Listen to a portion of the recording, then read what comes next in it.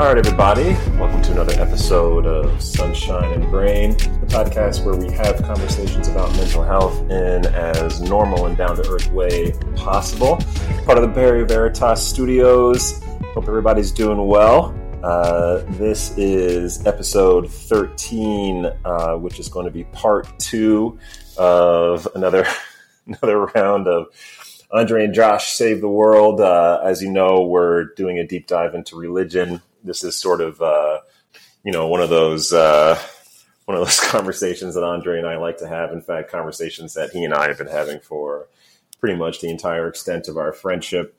Earlier, a couple of months ago, we did a deep dive into racism and sort of did our best to kind of figure out what the source of it is and how to solve it. And now we're doing a deep dive into religion. Last episode was kind of an overview opportunity for us to kind of brainstorm through different things. And in this episode, we get a bit more specific. We spend some time talking about the role of Bibles in religion and, sort of continuing our thought experiment. If we were to start a new religion, would we have a Bible? Would we need a Bible? What would consist of it? How would it go? Which then, of course, extended into a further conversation about what kind of society and community we're looking to create here. How do we potentially create a worldwide society of humans where folks are not only, getting along and engaging in peace, but also have every opportunity to, be as happy as they can be, pursue their dreams, find out what inspires them and do that, which is obviously not something that everybody gets to do. So I'm excited for this episode. I'm excited for you to hear it. In fact, I've got part 3 already in the bank. I just need to edit it. Just so you know, obviously, we've kind of said this before, Andre has his own podcast called Ideas by Andre.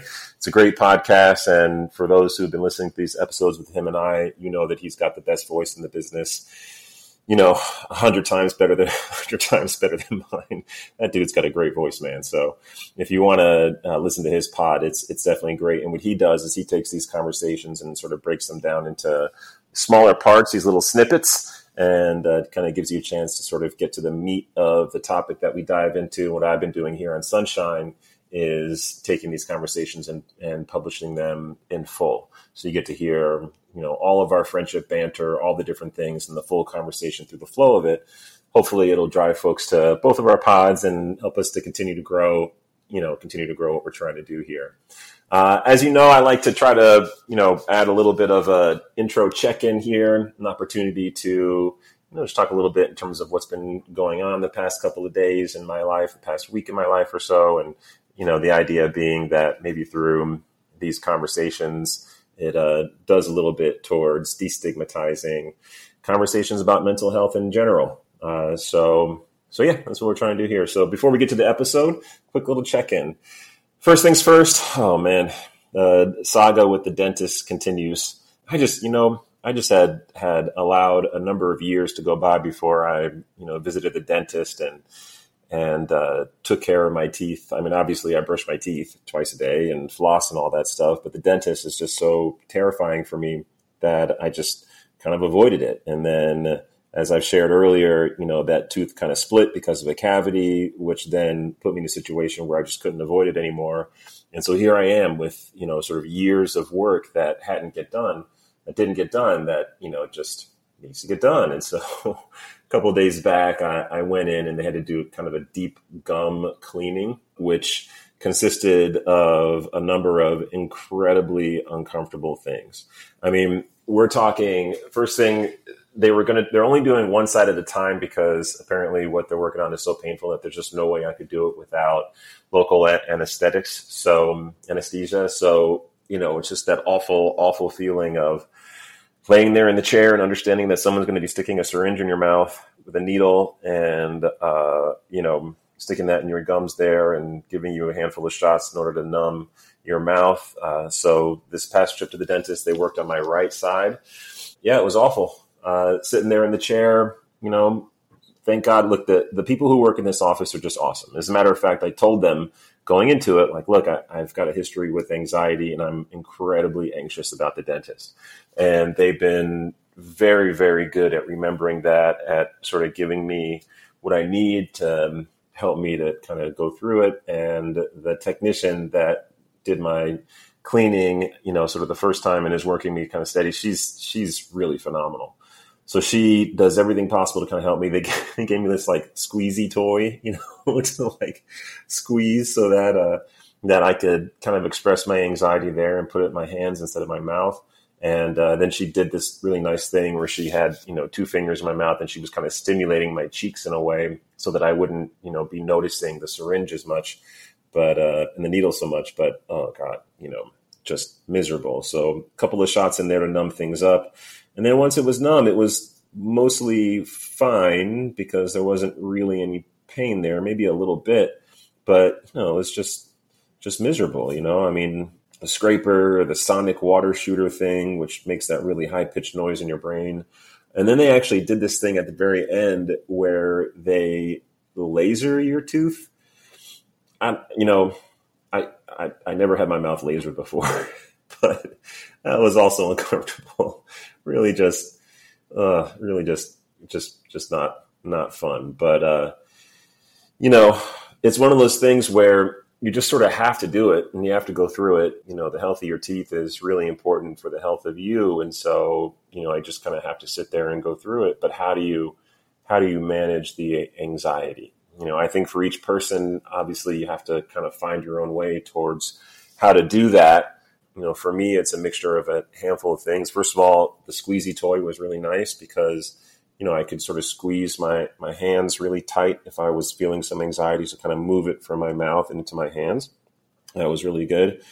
And then really leaning into, trusting the person who's working on me, because she sort of earned it in terms of being cognizant of what I'm going through and being thorough, but also quick, understanding that there's only a certain amount of time that I can give. And then also, for me at least, allowing myself the space to kind of let out a little bit of emotion, not trying to hold it in too much. So, when she was done, I kind of sat in the chair and cried for a little bit, which is a little bit vulnerable to share. It's not like something I'm totally proud of, like being 45 and sitting in a dentist chair when I'm all done and just kind of letting the tears flow for a minute. But they kind of gave me a moment to myself afterwards. It's just like, oh God, I don't want to deal with this. And then, also understanding that I'm only halfway done. I still have one whole other side of the mouth, and that's going to be next week when I have to go through that business. So at least I already know what I went through, which in some ways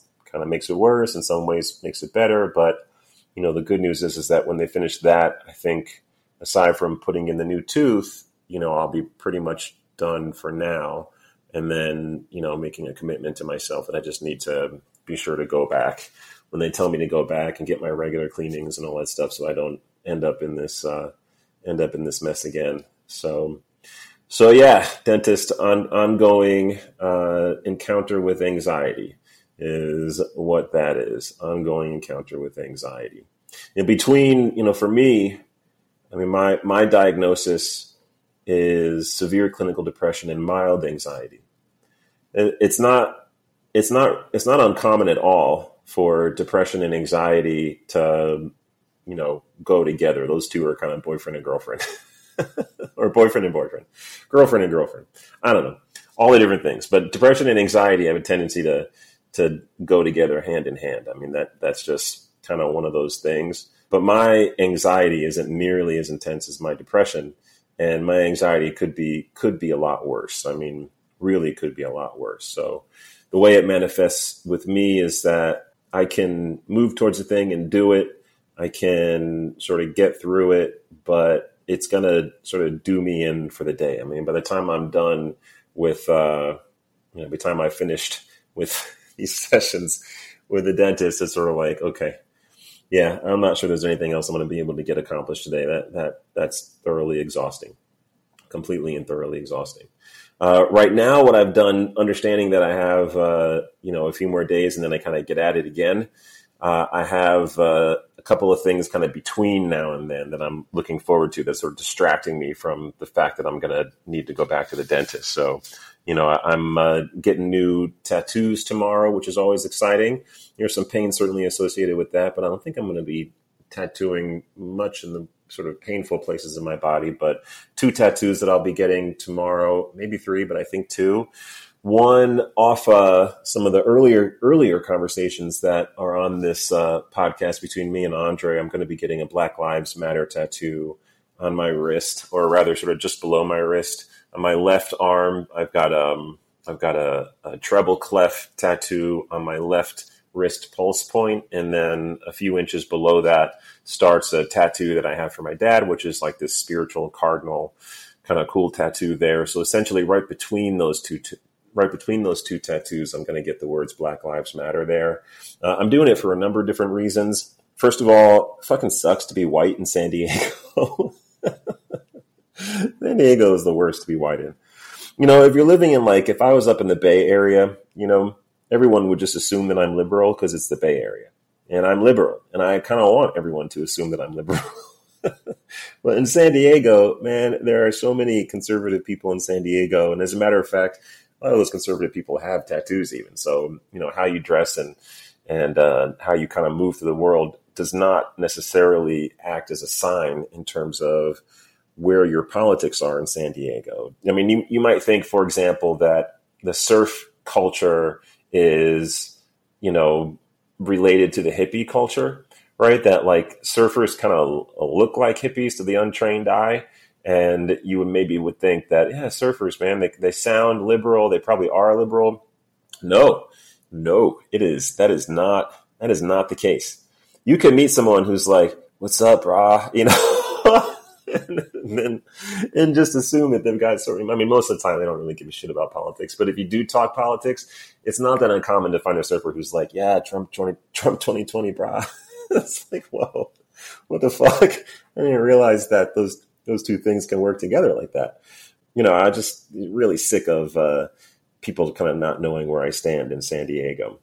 So that's one reason I wanted to get it. The other reason is, I mean, look, this podcast is with Andre. Andre's my best friend, and Andre's an African American, and I definitely spent years walking around in a quote unquote post-racial bubble that was a figment of my imagination, because there's no such thing as a post-racial bubble, which means that I wasn't doing my job as a white person in America. I wasn't fighting the fight that I claimed to believe in. And felt quite a bit of shame about that. And we've talked about that in earlier episodes, especially the ones about race, that shame that I felt about that, and not wanting to forget my privilege anymore. As a Jewish person, the faith is pretty clear. You're not supposed to get tattoos as a Jew. And there's both a biblical reason and a more modern reason for that. I mean, the biblical reason is that the Bible is pretty clear. So you're not supposed to mark up your body. You're supposed to return your body to the earth in the same way that you got it, And there's a lot of reasons why Jewish people did that, but I suspect probably the most important reason why the ancient Israelites didn't tattoo themselves is because that's something that their enemies did. And the sort of enemy tribes and nations that were around them that they fought a lot of wars with did have a lot of kind of skin designs and tattoos. And often that's kind of how these laws and rules come about in religion, right? That it functions as a kind of cultural political polemic, meaning, this is what we believe because this is different from what they believe, right? So that's one of the big reasons why Jewish people sort of weren't supposed to get tattoos. And the other thing comes back to the Holocaust, where, the Nazis would tattoo numbers onto Jewish forearms as a way of keeping track of who they are in the concentration camps. It's hard to find survivors of the Holocaust anymore. I mean, that war was back from the 1940s. With every year, we sort of get further and further away from that. And at some point, not that long from now, we're going to be about 100 years since the end of the Holocaust. And once you hit 100 years, I mean, that's when you know that a piece of history is truly ancient history. But because it's still recent enough that there are people who are alive, like myself, even young people who are alive, who've known personally Holocaust survivors and seen the tattoos on their arm, there is this stigma that Jews feel towards getting tattoos. And here I am, I've got a lot of them. For me, it was really a handful of things that sort of led me to do it. One, there definitely is a component of rebelling against the patriarchy. Patriarchy here being Abraham, Isaac, and Jacob, right? Like sort of saying, fuck that, I'm going to carve my own space. Thank you very much. And the other piece is, the Bible is clear. Again, like, return your body to the earth the same way you got it. And I'm like, why would I want to do that? I want my body to tell a story. I don't like the idea of walking around and being fully anonymous. I want there to be things on my skin that express who I am. And that's just something that I like to do, And as a matter of fact, I don't really think that that's even that far from the Jewish tradition, because you know what? When I was 8 days old, and not to bring this conversation to my penis, but we're going to do that for a second. When I was 8 days old, I was circumcised like, most Jewish men are, in fact, as you're supposed to be. And there have been a lot of different discussions in terms of, whether or not it's moral or ethical to circumcise your male babies. Certainly, when I hear of cultures that practice female circumcision, I find myself completely and utterly disgusted, like harming women in that way, harming, babies in that way. And yet I was circumcised. And it's hard to justify on one hand, right? It's hard to justify kind of what that is. But, for me, I think of it almost anthropologically, where men have a tendency towards toxic masculinity. And this toxic masculinity has been a very significant problem for the world throughout human history. And a circumcised penis is a little bit like tying, a string around your finger to remind yourself, that Spider-Man line, right? That with great power comes great responsibility. That, we are supposed to remember that our strength is not an excuse to harm people. And I really like that. I really like the idea of circumcision as a reminder that with great strength and great power comes great responsibility. So for me, getting a Black Lives Matter tattoo on my wrist in that visible spot isn't just a chance for me to have something visible that shows where I fall on these issues, but it's also a reminder for me, right? Like, don't fucking forget my privilege ever again. You know what I mean? Like, the next time I think that I don't have to teach my daughters about racism, well, there's a thing on my wrist that's a reminder that, I have to continue to teach them about racism. The next time I think that I can just, walk past someone and not have to engage on certain issues because I'm white, that tattoo is going to potentially force me to engage them on those issues, because someone sees it and they know where I stand, and then I become someone, to engage with on that stuff. I mean, as of now, I don't leave the home unless I'm wearing a Black Lives Matter item of clothing. So either a hat or a sweatshirt or something along those lines. But this tattoo will, sort of finalize that for me, where no matter what, wherever I go, there's going to be a message on my arm that says, hey, this is where I fall on the issue. And if you've got issue with that, then we can talk about that. So that's one of the tattoos I'm getting. I'm really excited about that. And then I'm also going to get a QR code tattoo on my upper back that I'm also excited about, but for different reasons. That one's just for shits and giggles, really. That's an opportunity for me to, because the thing about tattoos is that they're permanent, right? And so you put them on your skin, and then, whatever they stood for is what they always stand for. And they're there forever. I mean, they fade. You can go over them, but they're there forever. And the meaning, the content of the tattoo is there forever. So I love the idea of having a QR code which works and leads to a website that, is mine, that I can develop. And then whatever kind of a mood I'm in, I can change up the message, change up the meaning there. And then all of a sudden the message and the meaning of the tattoo can be more dynamic. It can change with me. So I made the site, And as of right now, the message that's on there is, yes, it really works. Now kindly fuck off. And I fucking love it. And I'm just cracking myself up with that. So I really hope it works. If not, then it'll just be a cool design on my back. I'll be there for a while until I think of something to cover it up with. But if it does work, then it is a lifetime of joy. And I'm definitely looking forward to that lifetime of joy tat being on my back. So those are the two I'm working on right now. I also have an idea to get a tattoo. Well, a buddy of mine and I are going to get matching Stay Weird tattoos. That's part of sort of long-term goals. So that might happen tomorrow as well. And then the other idea I have is to do one leg sort of a tattoo representative of New York, where I'm from. The idea being that no matter where I am, I've got one foot in New York because it had such a big impact on me and my personality and stuff. So that's the other idea, but I'm not going to do that one just yet. That's a much bigger, much longer process, more expensive process. So I'll just kind of continue to make plans for that tattoo and do that one, closer to when I'm ready. But in any case, that's what I have going on. But the biggest thing I'm thinking about right now, as I mentioned last episode, is, I recorded the intro for last episode on the 12th. Today's the 16th. And so edging closer and closer to the October 1st date where I told myself that I would dive headfirst back into my search for love. I don't know for certain if I'm going to dive headfirst back in, but I'm definitely going to dive back in. And, I'm starting to continue to sort of think about, how I want to spend that time, what I'm looking for, reminding myself to really believe in the potential for something great.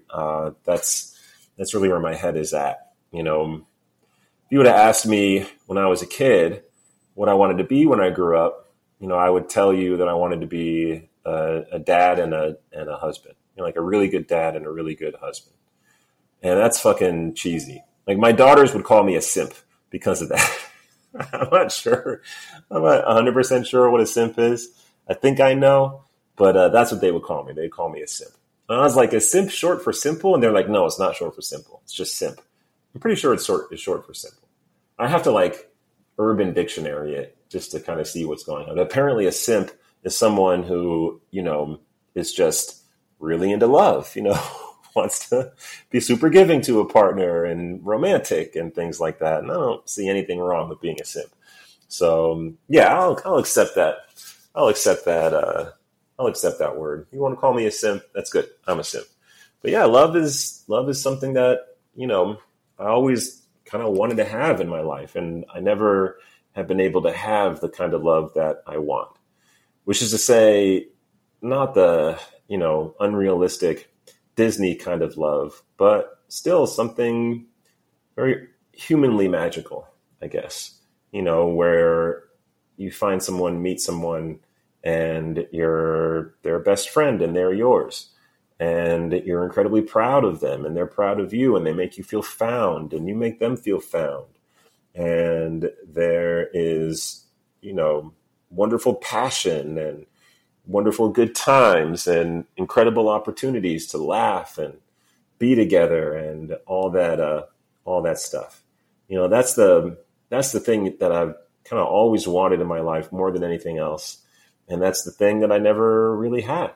I don't remember a time when I had a relationship like that where, I could look ahead and kind of see it stretching forever in that way. I mean, I've certainly had some wonderful partners through the years and, had my share of girlfriends back in my 20s and in a long marriage that was what it was. And, more significant relationship after that was what it was, but nothing that, I really, really wanted for myself. And, I really want that for myself. I know that I know how to be a good partner and I'm, really good at communicating and listening and drawing boundaries and respecting boundaries and, being patient and all that good stuff. But, it's hard to find a match. So, that's the thing. So to have had these 2 months to sort of take a break from all that and really work on myself and think about, getting certain things accomplished that maybe I wasn't getting accomplished has been a really nice gift.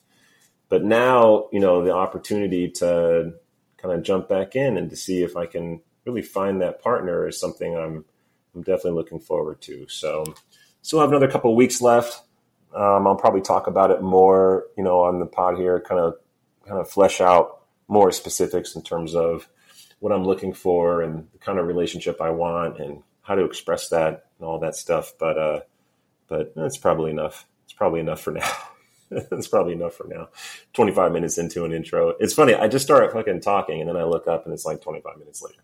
So yeah, apparently I like doing this. apparently this is fun for me. And I can sort of fill space talking to myself. And, apparently I don't really need someone else to talk to in order to just fucking keep talking for 25 minutes. I don't really know if that's a skill that I should be happy about or not happy about, but it's a skill. It's definitely a skill. In any case, so here we are, part 2 of Andre and Josh Save the World with Religion. I really hope that you enjoy this conversation. As always, please like and review. Please follow this pod. Subscribe. Please share it with as many of your friends, fellows as possible. We hope to grow this to be as big as it can. I'm not really doing it for listeners, but it'd be nice if we had listeners because then we have an opportunity to make a real difference there. My email address is josh@perryveritas.com.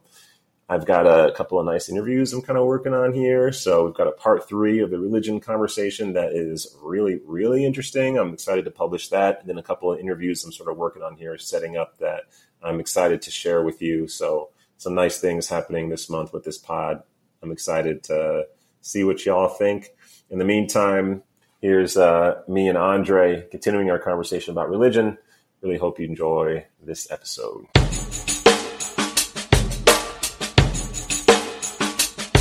Yo, Dre. Yo, Josh. What's good?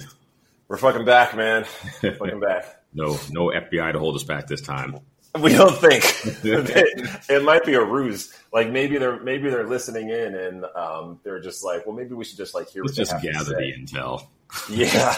Rather than shut down the operation, we'll follow it back to its leader, which is just going to be literally 2 dogs. Yeah. They think 2 dogs is like a code name, but it's literally just 2 dogs, like Son of Sam style. Yeah, exactly. Yo, I don't know about you, but to me, it feels like the last time we recorded this kind of religion rabbit hole we're going down here, it feels like it was 3 years ago. Yeah, because usually we're right, like one on top of the other when we're doing things. This one took a while. But how long has it actually been? Like a week and a half, 2 weeks? It's probably 2 weeks. Right? Just 2 weeks, but it feels like 3.5 years ago. Totally. It totally does. Fucking weird, man. Weird. Yeah, the California is burning right now. How are you doing? Some crazy red sky, orange sky photos, aside from just the fire. Yeah, that's up in the Bay Area. I got one of my sisters up there with her family, and it really, really has been like that. Like that's not like by filter or anything. Like it actually has just been like that. And they're not in any danger. Although if you were to go to their neighborhood, it's like it's like old growth forest basically, but like second generation old growth forest, like third generation old growth forest, like old, like it used to be like all the redwoods and stuff there, but all those trees were chopped down and now it's a whole bunch of other trees there, but there's just a ton of really, really flammable trees there. Yeah. And, but the fires that are turning the skies that color are a good distance from them. So they don't have to flee anywhere. But in the meantime, they've been stuck indoors the whole way. Of course. Yeah. What I have here is there's a big fire southeast of me by 30 minutes on the U.S. side of the Mexico border in this area called Alpine. It's this big fire called the Valley Fire, and it's under more control now, so you can almost tell that the sky is blue behind the clouds. Mm-hmm. But it's been a layer of smoke for about a week. Yeah, that's got to be great for your lungs, by the way. Well, it's funny because the first couple of days of it or so, there was the Santa Ana winds. which is just this crazy ass hot wind where it turns everything really hot. And because it was so hot, the smoke wasn't going up. It was just staying on the ground. So we actually had like ash fall. I woke up in the morning, there's like ash all over my car and all I over heard the place about or whatever. that. Yeah, that's not that uncommon here. If it's warm enough, it happens. But because of the smoke up in the atmosphere, and because of we also get a marine layer here in San Diego, it's actually cooled off. So all of the smoke is just up in the atmosphere. So occasionally you'll get like a little whiff of something, like some particles of smoke and things like that. But it hasn't really, like the air quality in terms of breathing, it's worse than usual, obviously. But I've still been able to get out and exercise and like do my thing. Because you're psychotic, but that's a whole nother podcast. Yeah. Well, that is the podcast. my psychotic behavior is the theme of the podcast, generally speaking. But yeah, no, I mean, it's just bananas. Like I haven't seen a clear shot of the sun. Have you seen that graphic going around from the satellite footage about how big that swath of smoke and ash is going across the entire globe as it passes over? Yeah, it's crazy. It's bananas. Well, I mean, how interconnected everything is. Yeah, it's crazy. And this fire has been burning for. I mean, it's like I haven't checked today, but yesterday at around this time, it was about 35% controlled or whatever. So it was like not controlled at all. Like I don't even know what you even bother saying.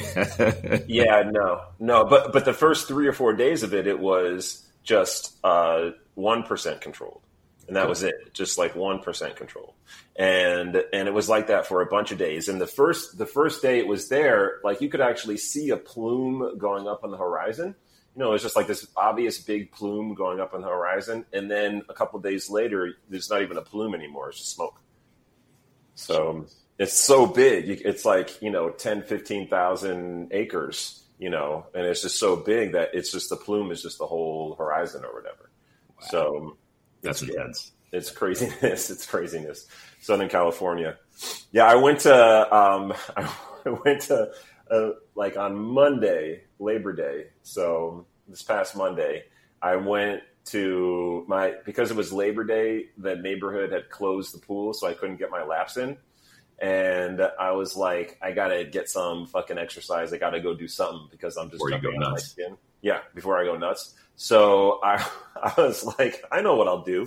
I'll go climb a nearby mountain.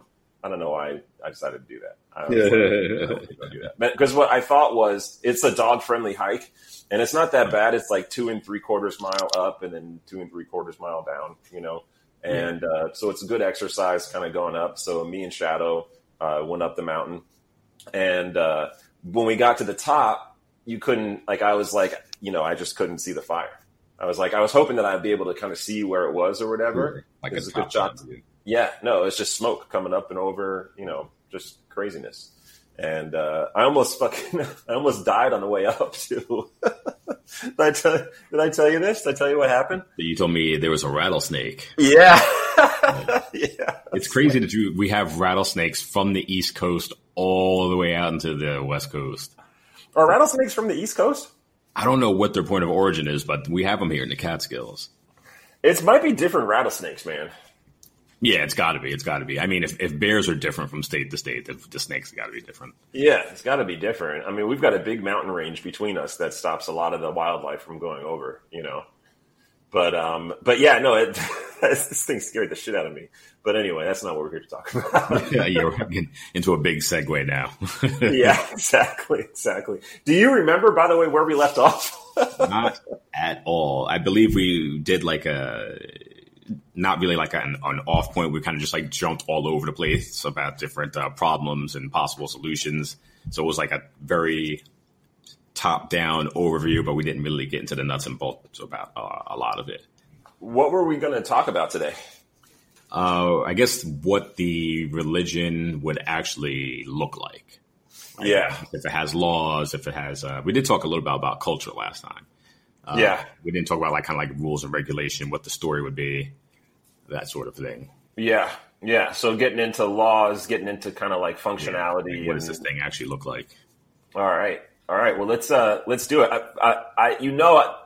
during the time in between, although not for like a week and a half or so, but there were a couple moments there where I was like, if I was going to, give writing a Bible a shot, Yeah. what would I do? I definitely had a couple moments where I was like, be careful stepping outside after having a thought like that. Yeah, definitely. Struck by lightning. Definitely. But if we were going to write like a new Bible, what would it look like and how would it go? But I think maybe the first question there might be, do we even need a Bible? Yeah, you need I definitely wouldn't call it a Bible, but you need like a story of the people, right? Some kind of guidepost. Yeah. Where we came from, what we're about, and where we're going. It probably doesn't need to be such a monstrous beast of a tome. Right. You might be able to get that done in like 100 pages or something like that. Right. Especially since it's not going to be a collection of random stories that we're trying to fit together like a jigsaw puzzle to fulfill some obscure political aim. It's like we're really just trying to make something that's like establishing the religious culture and backdrop of human species that we want to get along together and survive ultimately. Right. But right. That probably doesn't take much because you're going to need more of a guide and less of, do this, don't do that, because, situations are too changeable. Right. It's more the ethos of it. Right. I love the idea of, having some kind of, narrative component, something that helps people to both look inward and look outward, and see kind of the magic and the holiness of sort of their own journey, and then how it fits in with kind of the grander human experience. You know what I mean? Yeah. I think in a big way, that's a lot of what Bibles kind of try to do, is to sort of do that, to try to create sort of a perspective. I mean, in a way, one of the more painful and interesting things part of life, and it's painful for me at least, but I don't know if it's painful for everybody, but definitely painful for me, is the whole idea that, no matter what you do, every single human being that's ever been is born in the middle of the story and dies in the middle of the story. And the arc of a human life just doesn't go long enough to feel like you can have a big impact in history. It's like we talk a lot about racism now, obviously. Mm-hmm. And both you and I were born in the middle of that fucking story. Right. And like given the legacy of that. And now, and the span of our lives isn't long enough to see that story come to an end in any real way. Right. You kind of have to use your cognitive abilities to kind of forecast yourself into the future and take it. Right. I mean, that's one of the things that I do still love about Judaism, because if you really dive into it, what you end up doing is conceptualizing yourself as a link in the chain.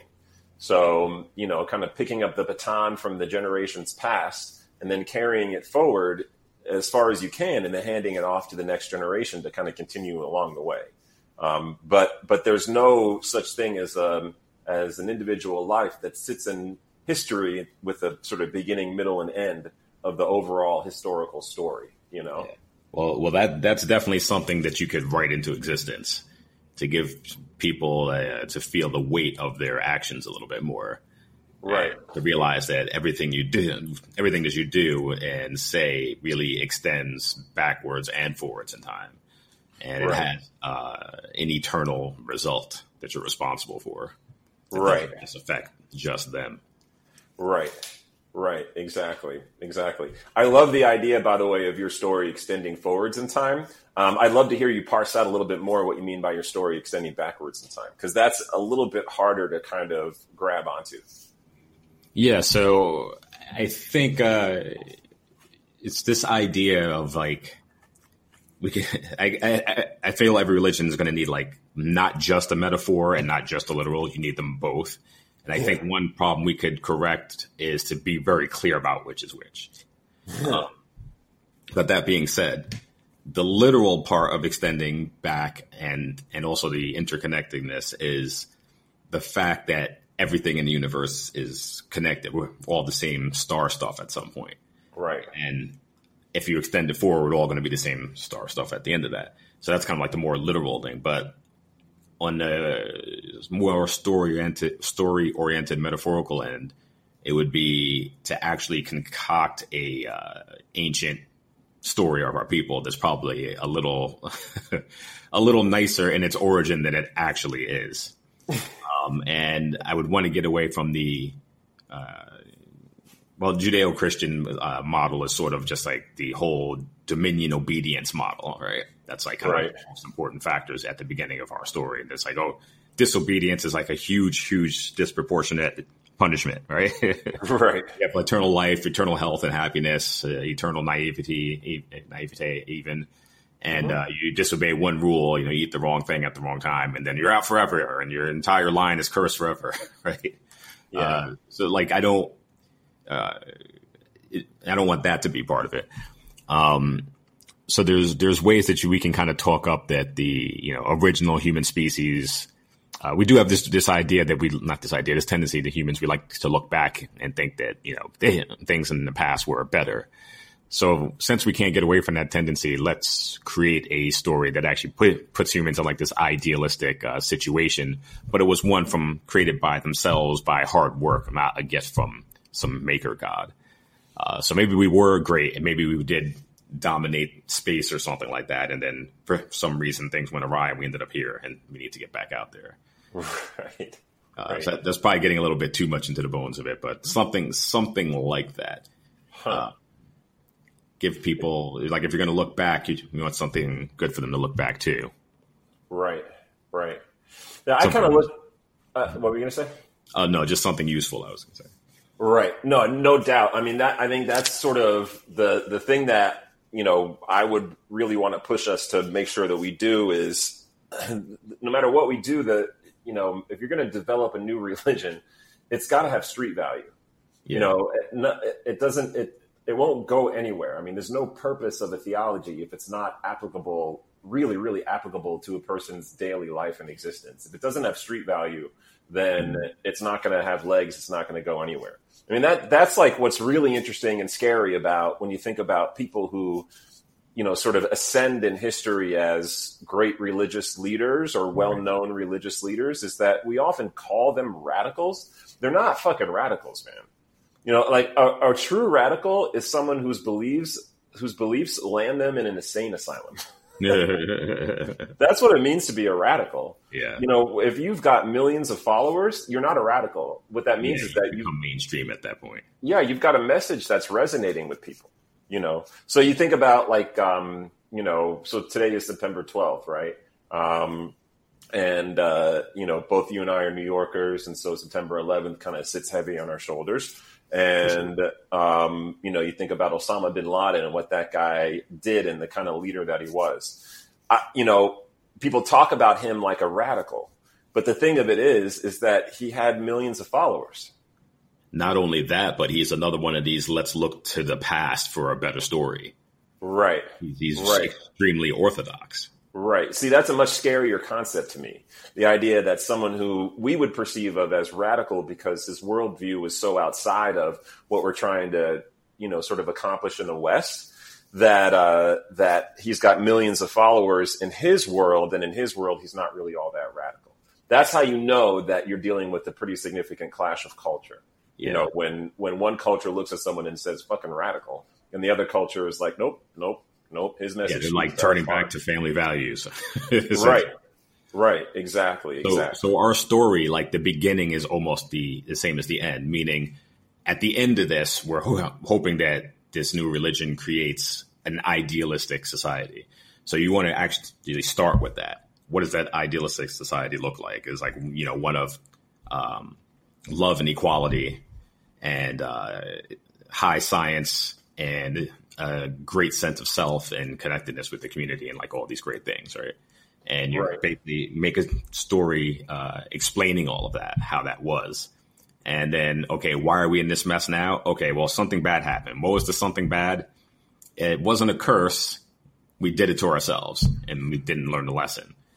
So this way, when people have that reflex to the action of saying, oh, let's look back to the past.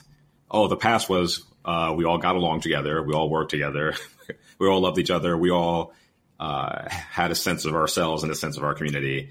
and we believed in science and followed science. Right. Right. Does it have to be, does it have to be like that? I mean, does it have to be recalling to the past, to a time where it was sort of perfect like that? Or can we project towards that ideal, knowing that in fact humanity has never actually been there? Yeah, it's a great question. Like I was going to say, like my original idea was not to deal with the origin at all, or to maybe be a little bit more honest about it, as honest as we can be, because, you know, after a certain point, it's just bones, right? Yeah. But yeah, I'm trying to like hedge my bets against the habits of humanity. I think no matter what you tell them, they're still going to say, well, but I remember back in the day, it was better. Fucking make America great again. For who? For who? Yeah. And like, when was it great? Like, yeah. It's like, so if you're going to do it, it's like, we might as well just use the machine. It's kind of like the false premise of capitalism, right?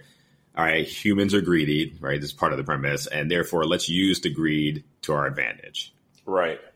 And so it does work. It makes capitalism work, let me put it that way. But it doesn't work to make a better society necessarily. No, right. But it does get a lot of things built. So that part of it works. So in a way, when you harness the negative, you can make things like explode.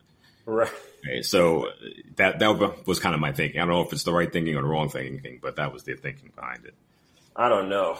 I'm not sure. You know, I mean, when I think about like, what are the ingredients for the society that we're trying to build, or rather even step outside of the ingredients for a minute, like what are just the basic facts and tenets for the society we're trying to build?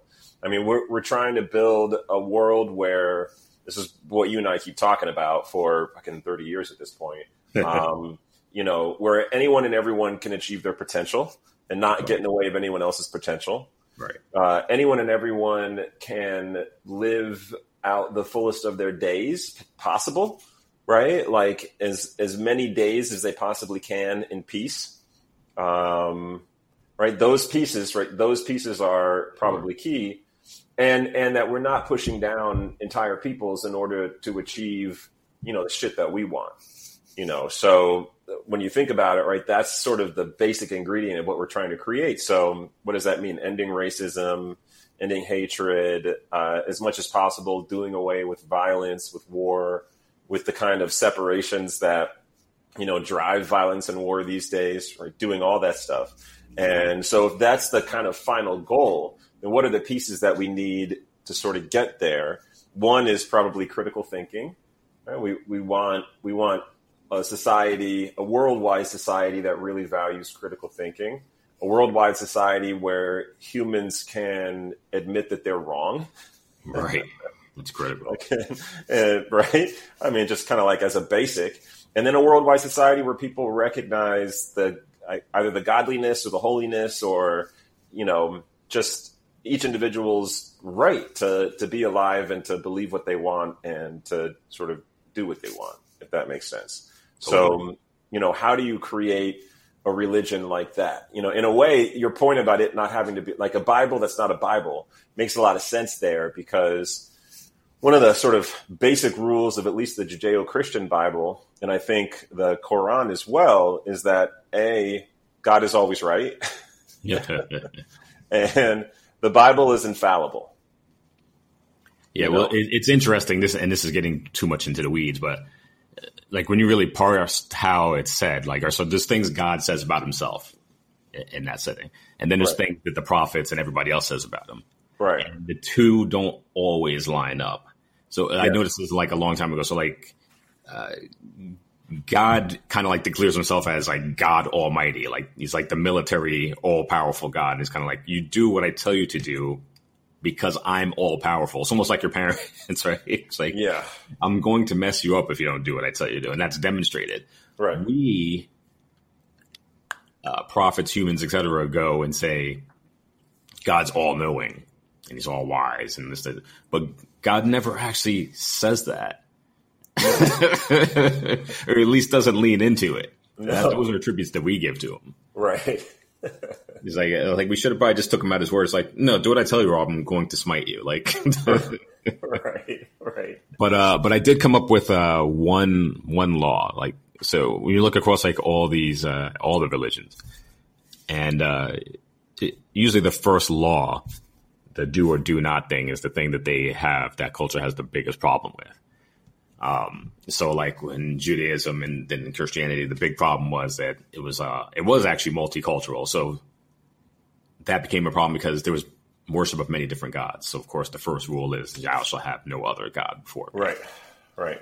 And then I found this one obscure one. I'm not even sure it's accurate, just to give like a juxtaposition. Ancient Egypt and the Empire of Ancient Egypt times, the first law apparently was thou shalt not eat human flesh. I'm not even sure that's true because I only saw that in like one article many years ago, and I was like, "What?" I'm like, that's oddly specific. But there is like a correlation to the time period where there was kind of like a feast and famine between like how the crops would grow. So they would have long periods of drought sometimes, and people would die and there'd be no food, and people would resort to cannibalism supposedly. Yeah. But anyway, whether it's true or not, the rule is true. Is that like the thing you have the biggest issue with is kind of like the first law they try to address. That being said, I came with the law and then realized that it's really suspicious that no one's coming with this law. And it kind of shows that religions are just to keep people in power. Okay. And the law was, you shall not have dominion over any other human. Yeah. That's the most important law. Yep. I have not come across it. I'm not going to say I've read every religion because that's impossible, but I've read quite a few. I've done a deep dive in quite a few. I have not seen that. Yeah, you're right. I think that would be a great starting point. The first rule always gets the most emphasis of anyone reading any religious tome, because they know it's the most important and they always fall back to it. And people are willing to fight and die over it. And if you're going to fight and die over something, it should be over the, abolition of any form of slavery, dominance, or control of your fellow human being. Absolutely. And then, of course, knowing humans, you then have to follow up with the definition of what a fucking human is. Yep. Because the first thing they'll do is be like, all right, great. So, white people. Right. For sure. Yeah. Yeah, you'll have to, that's probably, I said the book where I take 100 pages, 50 of the pages might be that. Yeah. Trying to get like legal, that might just be like, why is there so much legalities in this? It's like, yeah, we're just trying to define what a human is. Right. The follow-up law might just be thou shalt not have dominion over any thinking thing. And I know that's problematic because people will be like, well, animals think. Right. And then it's like, yeah, well, we've known that like, the way we treat animals is freaking horrific, right? We all know it. No matter how great of big of a meat lover you are, for example, like we know the system's broken, right? It's not a moral system. I don't think anyone would argue that. People would just say they either care or don't care, or no, they're just animals. But they definitely think and have feelings and emotions and all that stuff. Of course. So if I say the first law is thou shall not have dominion over any human, and then the second law is not to have dominion over any thinking thing, at least that creates the debate over what a thinking thing is. And surely humans are wrapped into that automatically. Absolutely. Animals, that might take another 100 years, right? By the time we figure that out, there's probably, because artificial intelligence is on the warpath or something. Of course, and that's going to be something we have to address too. Like it's coming. Yeah, already, small AI, so to speak, where they can outthink us on very specific tasks, right? Yep. Whether it's chess or Go or certain types of surgeries and cancer detections and so on and so forth, or facial recognition, they outperform us with specific tasks. Eventually, they will be a human-like artificial intelligence. And man. How do you want to treat that thing? Yeah, I try to avoid articles about shit like that, because every time I dive into something like that, it terrifies me. It absolutely terrifies me. I read this one article like a couple of years ago where they did this thing where it was this. I don't even know, but they turned on this artificial intelligence computer, and within moments, it started creating its own language, and then they didn't know what the fuck it was. They couldn't keep track of what the fuck it was doing, so they shut it off. They just shut it off. They were like, "Oh, whoa," and unplugged the machine, they could not keep track of what it was doing. It's craziness. Absolute craziness. Yeah, no, this is all resonating with me. And then the other, like when I was kind of like brainstorming to myself in terms of how a Bible like that would start, the first thing that I kind of thought of was in Jewish lore, in Jewish messianic lore. And this is where kind of like Jewish messianism and Christian messianism kind of run together. The best way to understand Jewish messianism is to read and sort of interpret early Christian writings, especially the writings that were geared towards the Jews, because like we said before, if it's an idea that's trying to resonate with mainstream society, then it's not radical. So the early ideas, like especially the writings of Paul about what Jesus was all about and what Jesus was supposed to be doing, is probably the best gateway in understanding what the Jewish messianic concept is, which is to say that, you know, basically, when the Jewish Messiah comes, all of humanity is immediately propelled into its next level existence. Because what happens is the entire Bible, except for 2 books, and I'll get to those 2 books in 1 second, the entire Bible becomes inscribed upon your heart, is like the phrase, Sure. the phraseology of that, right? And you see that in early Paul writings all the time. That, you know, through Jesus, you know, your heart is essentially changed. Like the law is inscribed upon your heart, or the Bible is inscribed upon your heart. And when you have the Bible inscribed upon your heart, all of a sudden, even the most difficult sort of ethical choices and decisions are as easy as, you know, looking outside and seeing it's raining and then knowing you got to bring an umbrella. You know what I mean? It's like, eventually you're supposed to evolve past rules and just know what to do. Right, exactly. In other words, the Jewish Messiah is considered in Hebrew, Adam Aharon, which means the last man. So basically setting a bookend to the whole narrative arc between Adam and the Messiah. That's the full human experience. And when the Messiah comes, that's the end. That's the bookmark end, sort of bookend of all of humanity. And after that, if you were human, then suddenly you become something else, a type of ethical and moral deity. Not as if you're a god, but sort of, right? Because of all that you know and everything else. And then you no longer really need this long-ass book to try to tell you what to do. They'll become like the gods who know, as they say in Genesis. Right, exactly. So all the other books of the Bible fall away, by the way, except for the book of Genesis and the book of Esther.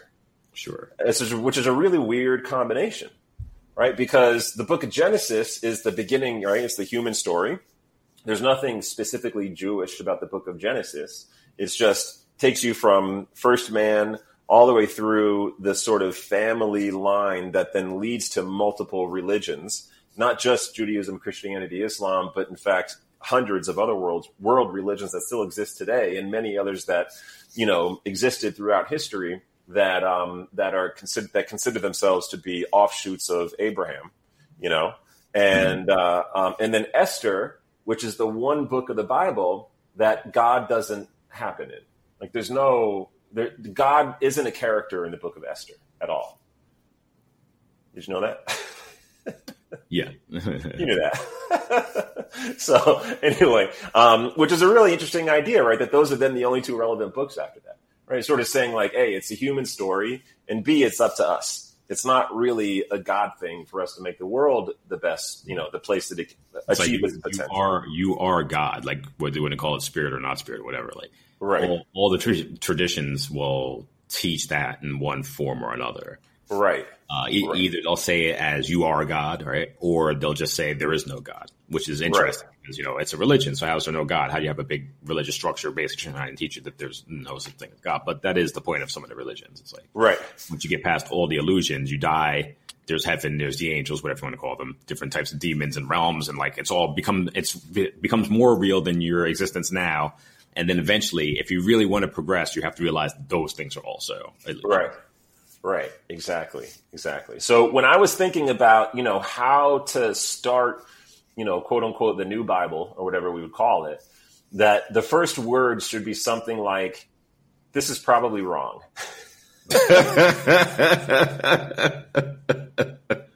That might be the most honest way of starting it. Well, I don't know if we can literally say that. Why? Because you will have exactly 0 followers. Well, no, I know, but still, like you're like, that's the point. That's the point, you know. No, but to literally say, like, you know, the first words of the Bible are, "This is probably wrong, but this is what we think. This is what we think is our origin story, as we conceive of it today. We hope that in later generations, you'll confirm or deny this. You'll come up with, you know, obviously word it more flowery, but, you know, we hope that in future generations, you'll discover what the full truth is. But knowing that we don't know what the full truth is, this is what we think happened. Somewhere around 14 trillion years ago, there was no universe. And then there was.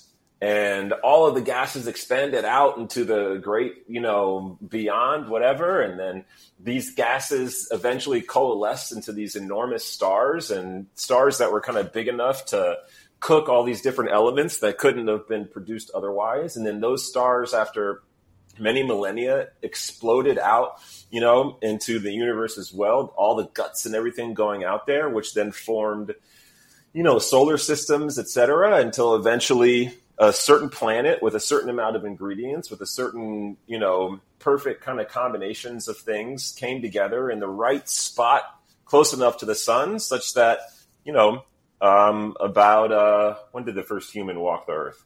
40,000 years ago, you know, like it's like 2 million, but like, yeah, you know what I mean? Like, but like started like walking the earth, and then to kind of tell the human story from there. You know, we you know, talk about all those different. I mean, I'm not a scholar of human history like that, but to have a beginning like that to sort of be the mindset. You know, the idea being that, like, you know, every human story that you've ever thought of, every racist person, every couple in love, every child born, every bad idea, every good idea, everything up till now in human history has happened right here on this planet. And every person is made up of atoms that were cooked in that ancient sun, you know, all those years ago. Right. But that's like a scientific treatise, not a religious treatise. But like, I know, but we're incorporating the two. Like, where's the ethics of in that story? There are none. Yeah, that's the problem. The point. Well, I know, but that's kind of the point, right? So for me, it's like the ethics aren't there. But then we evolved as creatures, and we, you know, came to a point where we began to understand that there are such a thing as ethics, and we can, you know, develop those things, and we can have morals, right? So, you know, you like the idea of painting a picture of a type of perfection that was, and that can be achieved again. I like the idea of saying, fuck that shit, it never existed, but we can achieve it if we work on it. Do you know what I mean? Yeah. Well, I'm actually saying we can do both.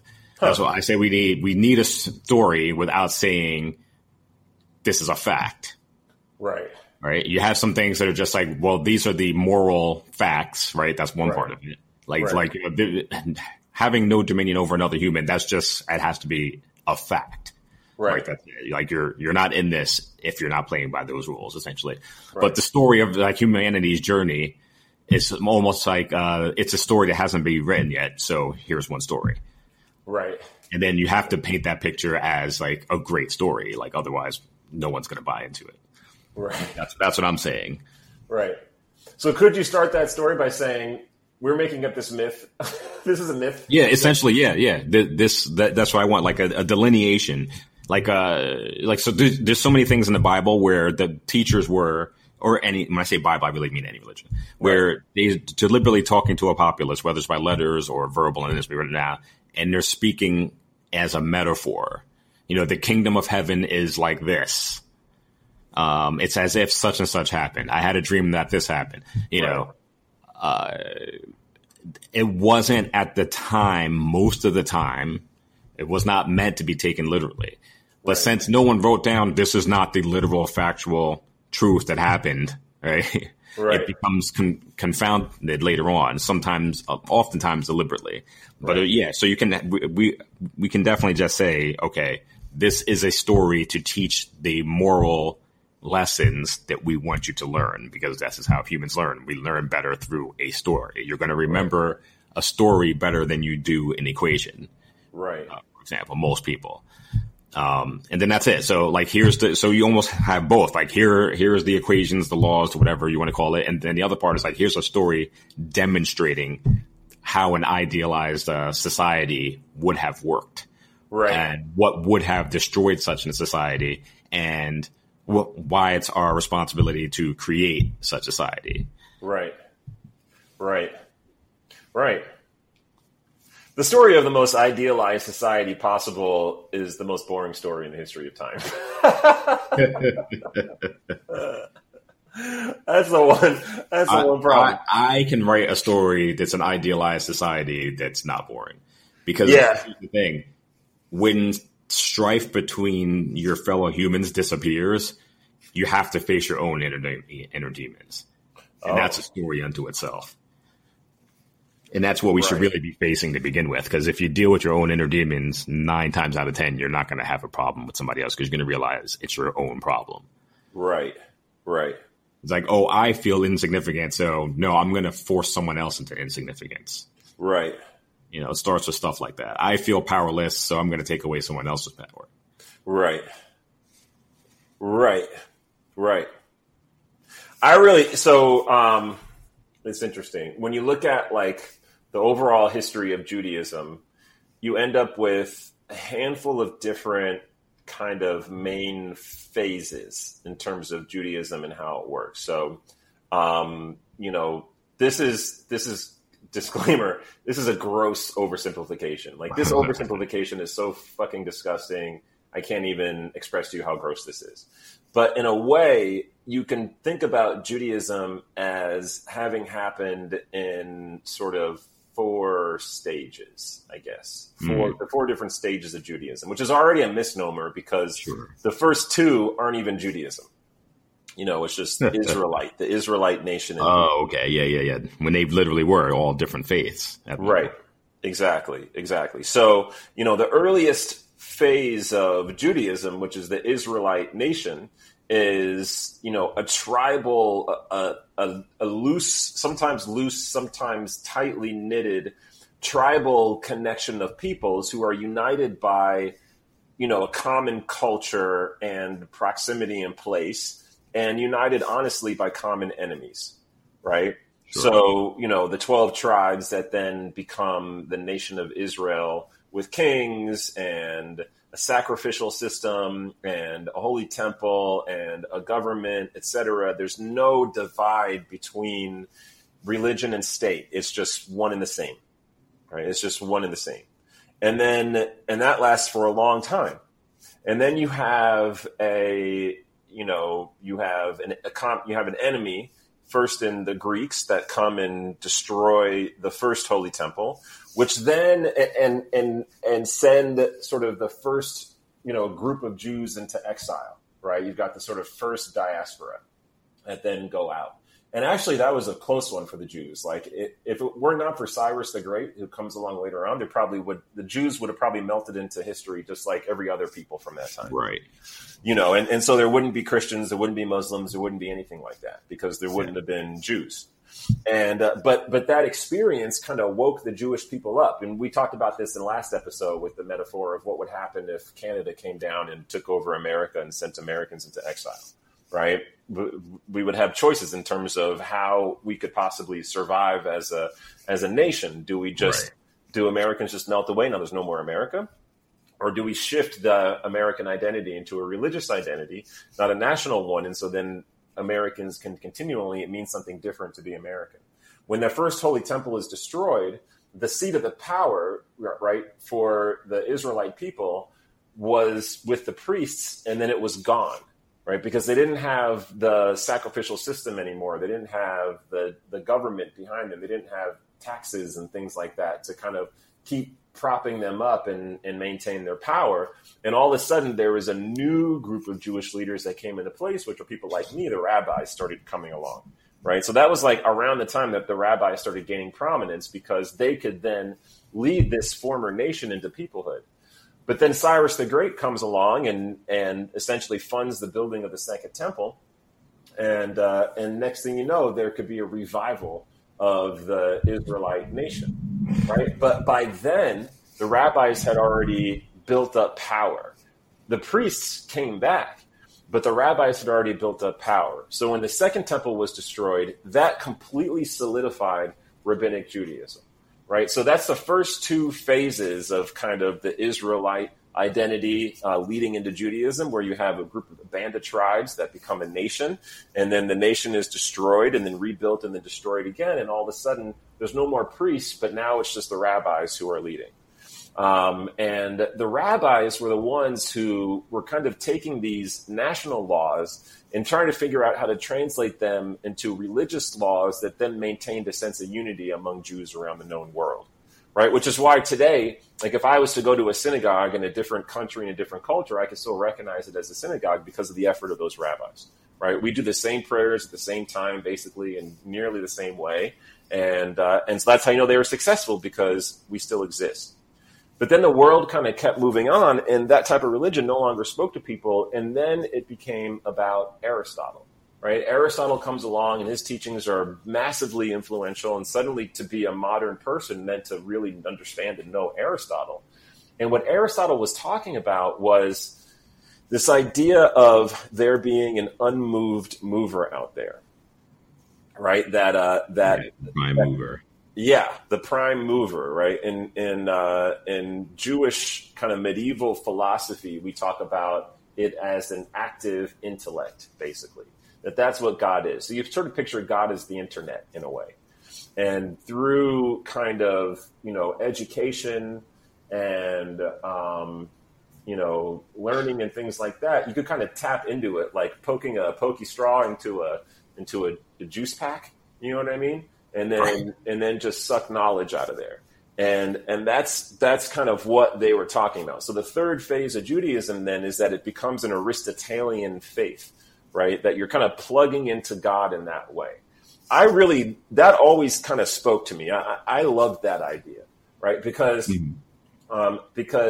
it essentially creates a mindset where it says the only way to truly be enlightened and spiritual is to be educated, right? To have a kind of specific mindset. Now, for them, what they said was knowing and learning the Bible, math, logic, and metaphysics were the four most important kind of things to learn as a gateway to tapping into the active intellect and then being able to sort of be a holy person, I love that idea because we can just adjust that a little bit and say, via the gateway of, education, which then creates critical thinking, understanding of science, understanding of history, right? And whatever else we can think of, that a person can then tap into an active intellect and be made holy through there. Does that make sense? Sure. Yeah, that makes complete sense. Yeah, some sort of openness. Openness, really, mental openness is definitely key. And that story actually denotates something else we should probably segue into a little bit. Right. Is this pattern in religions when they go from tribal cultures into so-called civilized ones. Right. So if you notice with tribal societies, existent and non-existent, the stories are very simple. So there's myths about animals and going out at night and, trees and nature and stuff like that. There's usually not too much to it. And then the more quote unquote advanced you become, and, you start moving. And I always say this, when I say civilized, all I mean is cities. That's it. People started building cities and started moving cities. I don't really mean, because now, I have to say this politically, civilized means superior in some way. It means Western and superior. Right. And then tribal all of a sudden means you're, negative and small-minded. But that's savage. Savage. To me, tribal just means ancient culture. Civilized just means you live in a city. Okay. So people listening know what the hell I'm talking about. Okay. So anyway, when you move into societies or civilizations, all of a sudden you need books about what the religion is like. You need rules and regulations and laws and elaborate stories. And there's a reason for this. When you're a tribal culture, you are living and breathing the myth. You are already one with nature. Right. You're already one with the divine. Right. You don't need a metaphor talking about the dangers of the darkness, because you know what it's like to be out hunting at night and to be hunted at. You don't need metaphors about the importance of women and the dangers of being a woman, because you're there watching women give birth and dying of childbirth, like right in front of you and around you, and seeing the fragility of life, and knowing the importance of all life being interconnected as you go out and have to hunt and forage for your food, and how difficult that is and how you can fail at it. And there's consequences of over hunting and over farming and these type of things that as we move out of that, you forget, because it's not in your face and you're not relying for it. People don't really understand where their food comes from. They don't know anything about childbirth. They don't know the importance of education. They don't know a real fear of darkness and what that's about. All these things, they don't really get it. So you need more and more elaborate rules and stories and so on and so forth. So it always evolves, and like almost like the bigger, more complicated the book, it's like the further you are from living it, there's a correlation between those things. Right. So I have no. What am I trying to say? I have nothing against the idea of writing down, these important things, because it's like as technology becomes more advanced and you become even, more distant from nature and these things, you're going to have to be having a moral compass that goes along with that, and some kind of understanding that goes along with that, something to carry with you and to refer back to. And I almost feel like this society, even though we're not talking about the society as old, like neo-tribal actually has to be it. Because I don't want to get rid of science and technology, but if somehow you could loop that technology back into bringing us closer to nature again. Yeah, so you're advocating a type of return to tribalism in a way. How do you high tech, multidisciplinary tribal culture? What does that even look like? It definitely is a return to nature, right? We'd have to restore the entire ecosystem. That would be actually a worthwhile public works for everybody to get in on that, to actually restore nature and to, build dwellings and the way of life where you can still have your internet and still have your iPhone, but somehow still be, one with nature. I love the idea in Star Trek, where they talk about, and I'm not like a Trekkie by any stretch of the imagination, but I've definitely watched my fair share of Star Trek through the years. And the whole idea of the replicator becoming the kind of essential invention that creates an overall human society where everyone can dedicate themselves to the pursuit of happiness and knowledge because there's no longer a need to produce food. Yeah.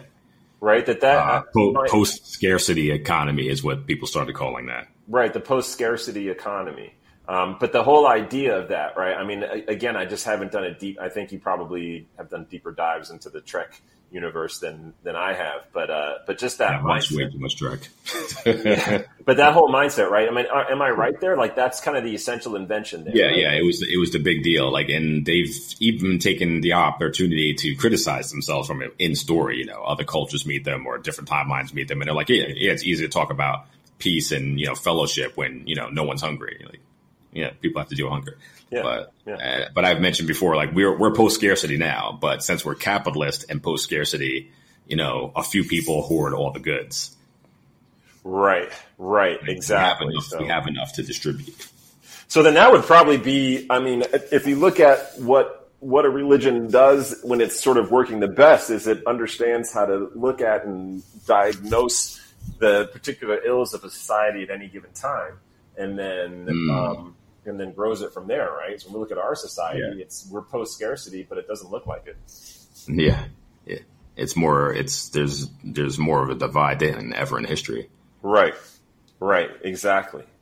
So the very first thing then, besides when you shall not dominate a human. I guess the way to kind of parse that out is thing one, everyone has to have access to everything, right? Yeah. Like all the essentials for life: food, water, clothing, shelter. Food, water, clothing, shelter. And then if we're doing a neo-tribal, then, the shelters will look radically different and the food will look radically different and all that stuff, because it has to be without destroying the planet. Mm-hmm. Right. And even restoring the planet is going to take like some high level science, right? You're talking about high level genetics here, bringing species back, for example. Right. Although the planet, we're living in a time that's been really, we saw what happened to the planet when, the entire planet just kind of stopped driving for 2.5, 3 weeks. Yeah. Stopped producing for 2.5, 3 weeks. And California, the sky is blotted out with fire now, but I've never seen such a blue sky before. Have you? Yeah, exactly. It's like animals are coming back into the neighborhoods. Yeah. There's been like at least 3 species, and I couldn't name them off the top of my head now because I literally hadn't heard about them until recently, that they thought were gone, that they found again. Just because people aren't trampling over everything. So yeah, it has the capacity to bounce back, and we could help that along, and maybe even figure out how to return some animals that we might consider dangerous in a way that wouldn't be dangerous to us. Right. So if the Bible doesn't, if the new Bible doesn't start with what follows is probably wrong, then maybe there's something like these are what we believe needs to happen right now in order to get to a place where such and such can be achieved. Right? Like we're shadowed by our own limitations in a way there, right? At least for me, it's very hard for me to conceptualize of things that are beyond my ability to conceive of.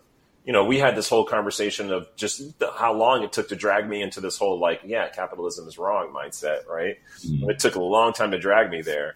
Now you're talking about like doing away with privacy. What the fuck, man? I'm like looking around at my apartment, like, how many people am I sharing this place with now? Yeah, community needs a whole nother thing when it's tribal, right? That's what I'm saying. Like, those are discussions worth having, if nothing else. I'm a very private person myself. So. Yeah, exactly. So it kind of gets like really hard to imagine, and we've also talked about, from like when we were kids, we would try to conceptualize of things that we couldn't think of because of our limitations. And nowadays, today's youth population is teaching us things that we couldn't even conceptualize of when we were kids. When we were kids, just thinking about like gender identity and sexual identity and things like that, like, the whole, we were obviously very liberal and so very accepting of people who were gay, straight, bisexual, everything in the middle. But we thought of it as a single continuum. On one end of the spectrum, there's straight. On the other end of the spectrum, there's gay. Most everybody falls somewhere in the middle, and that's what you know, right? But nowadays, we understand that it's more like a color spectrum. And you've got people who aren't even on the spectrum that we're talking about there that are identifying in completely different ways. And so our ability to kind of stay modern and stay relevant is our ability to keep up with these things that that young people really understand much better than us. Yeah. So I think the term I want to use for what you're talking about is calling it, instead of laws, moral imperatives. Like the stuff you have to do right now. Like we have biological imperatives and we can have some moral imperatives. Like it's that urgent. This isn't like a far off thing. This isn't, oh, do it if you can. It's like, no, this is like essential to survival of yourself and the species. Right. Exactly. And in a way, if we're not talking about a new Bible, then what we're sort of talking about here is a worldwide constitution with Bill of Rights. Yeah, for sure. Right. Sure. That's kind of how the Bible works. The Bible is kind of the Declaration of Independence, the Constitution, the Bill of Rights, all rolled up into one. Yeah, it's like you say, okay, well, here's the rules, and these are why we have the rules. So it's like, these are inalienable rights from God, essentially, they say, and like, so here are the rights that are from God. Right. So we're doing a why and a what too, but a little differently. Right. Exactly. So where do we go from there then? I don't know. I feel satisfied with that. Anything else, we're probably going to dig ourselves into a hole. Oh man! I mean, the only other thing I wanted to talk about, I kind of don't want to talk about now because this is like such a positive note, which is like when I really figured out how the cult of Trump works. All right, give it to me. It's like unabashedly simple. Let's hear it. So, like, I feel Trump is basically capitalism as a religion made flesh. Like, you know, Jesus is like the word made flesh. Jesus. Trump is capitalism made flesh. Jesus Christ, Andre. I'm thinking this is it. It's like basically it's like 3 tenets. Do whatever you want to whoever you want and get away with it. Yeah. Apologize to no one. Yep. And everything is permissible. Like, that's it. Like, everyone, and here's the thing, that appeals to everyone some which way. Like, so it's like, if you had unlimited money and power, essentially, right? Right. That grants you all 3 of those things. They're all kind of extensions of one thing. But, so even if you looked at Trump and say, well, I wouldn't act like he would with that money and power, you still like the idea of going by your own rules and being untouchable. So you can do whatever you want. Yeah. That's the appeal. Like, so even if you don't like what he does with it, you would still want to be in that position. And that's going to be, it's like a dark part of our personality, but it's there and it's real. And, you know, I guess that's how you get 33 to now 40 something odd % of the population behind you. How did we get here? Is this type of behavior that we see, you know, in Trump, this type of behavior that we see in humanity, is this really a human nature issue? Like, is it really in human nature to behave like this, or what? I feel that human nature is infinitely malleable. Yeah. If you teach the right things early enough, that's how it's going to be. Like, some of the cultures that have come and gone on this planet are so extreme from each other, right? Yeah. That it's like all things are really possible with a human brain, just about. Like, right. We could really build this thing like any way you wanted. Like, if there was quote unquote the political will to do it, you know, we could fix these things in a generation. Because you don't really have to walk the walk, but you do have to talk the talk so that the next generation will actually embody these things. Right. Like, you know, when I say our parents, I just mean our generation, not ours specifically, might have held certain biases that they don't pass on to the next generation because they hold it still because that's how they were raised, but they know times are different and it doesn't make sense to put that on your child. That was actually a phrase I heard all the time. Like, from my mother, when my grandmother would say something inappropriate, for example, she would say the phrase, don't put that on the children. Right. In other words, don't take your hang-ups, your inner demons, your prejudices and fears and biases and put it on another generation. Right. Totally different time. Let them figure out what's going on. We have no idea what's going on. It's like totally different now. Like, you think it's the same, but it's not the same. Right. They're going to have to go on this journey. Don't, you know, put anything else on them that doesn't need to be there. That's what I used to say to myself when I would get those weird, like, antiquated lessons from my grandfather. You know, or I would just say, I'm going to go ahead and let that belief die with you. That's the total right thing to do it. Yeah. Yeah, because that doesn't seem relevant to today at all. Yeah.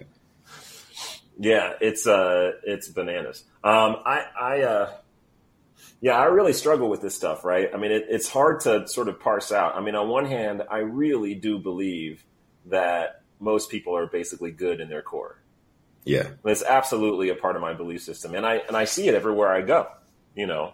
But then I'm going to say, just because of my life experience, I actually started off believing the opposite.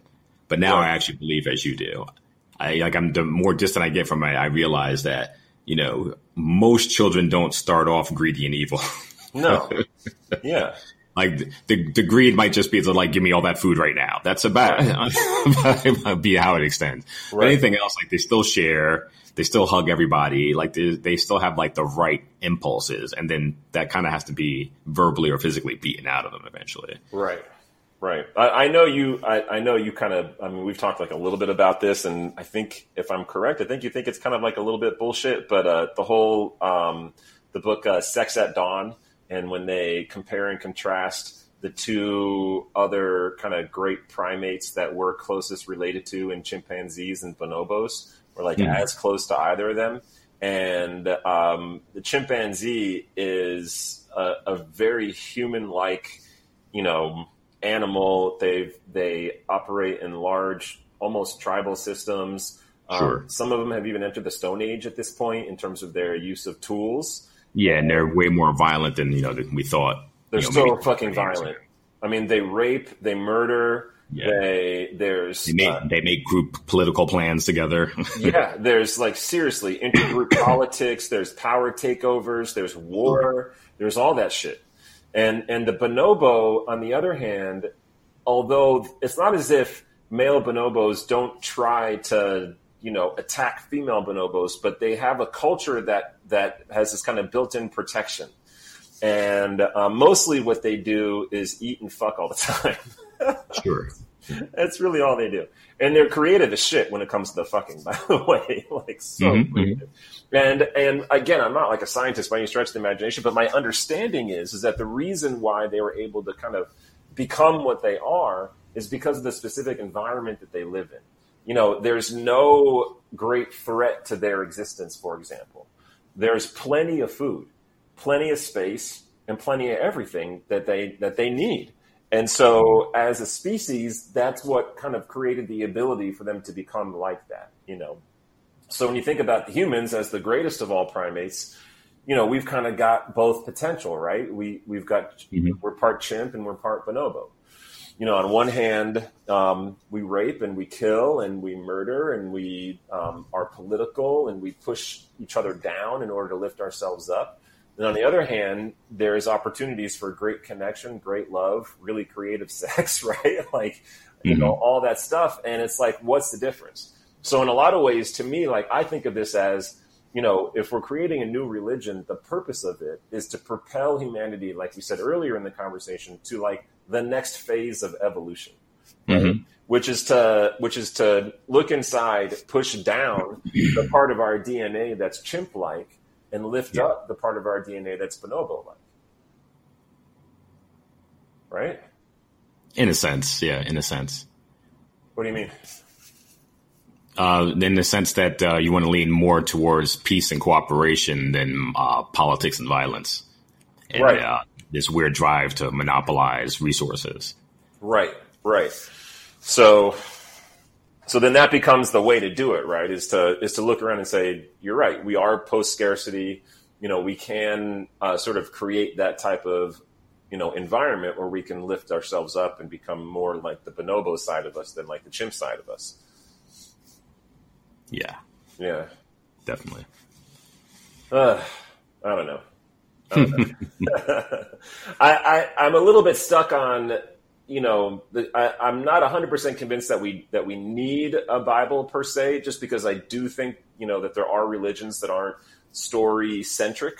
And, when you look at like Hinduism or Buddhism, for example, they're not story centric. I think it's really... Oh, no, that's not true.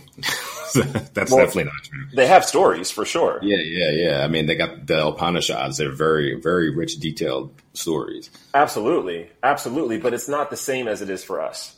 They're not as essential as it is for us, where like in Judaism, for example, you go to a Jewish service and there's a part of every service where you lift up the Bible. Like you lift up the Torah and demonstrate everything is centered around it. It's so completely centered to its core. Whereas in Hinduism and Buddhism, you've really got a practice that's more central in a lot of different ways to kind of get at it. I see.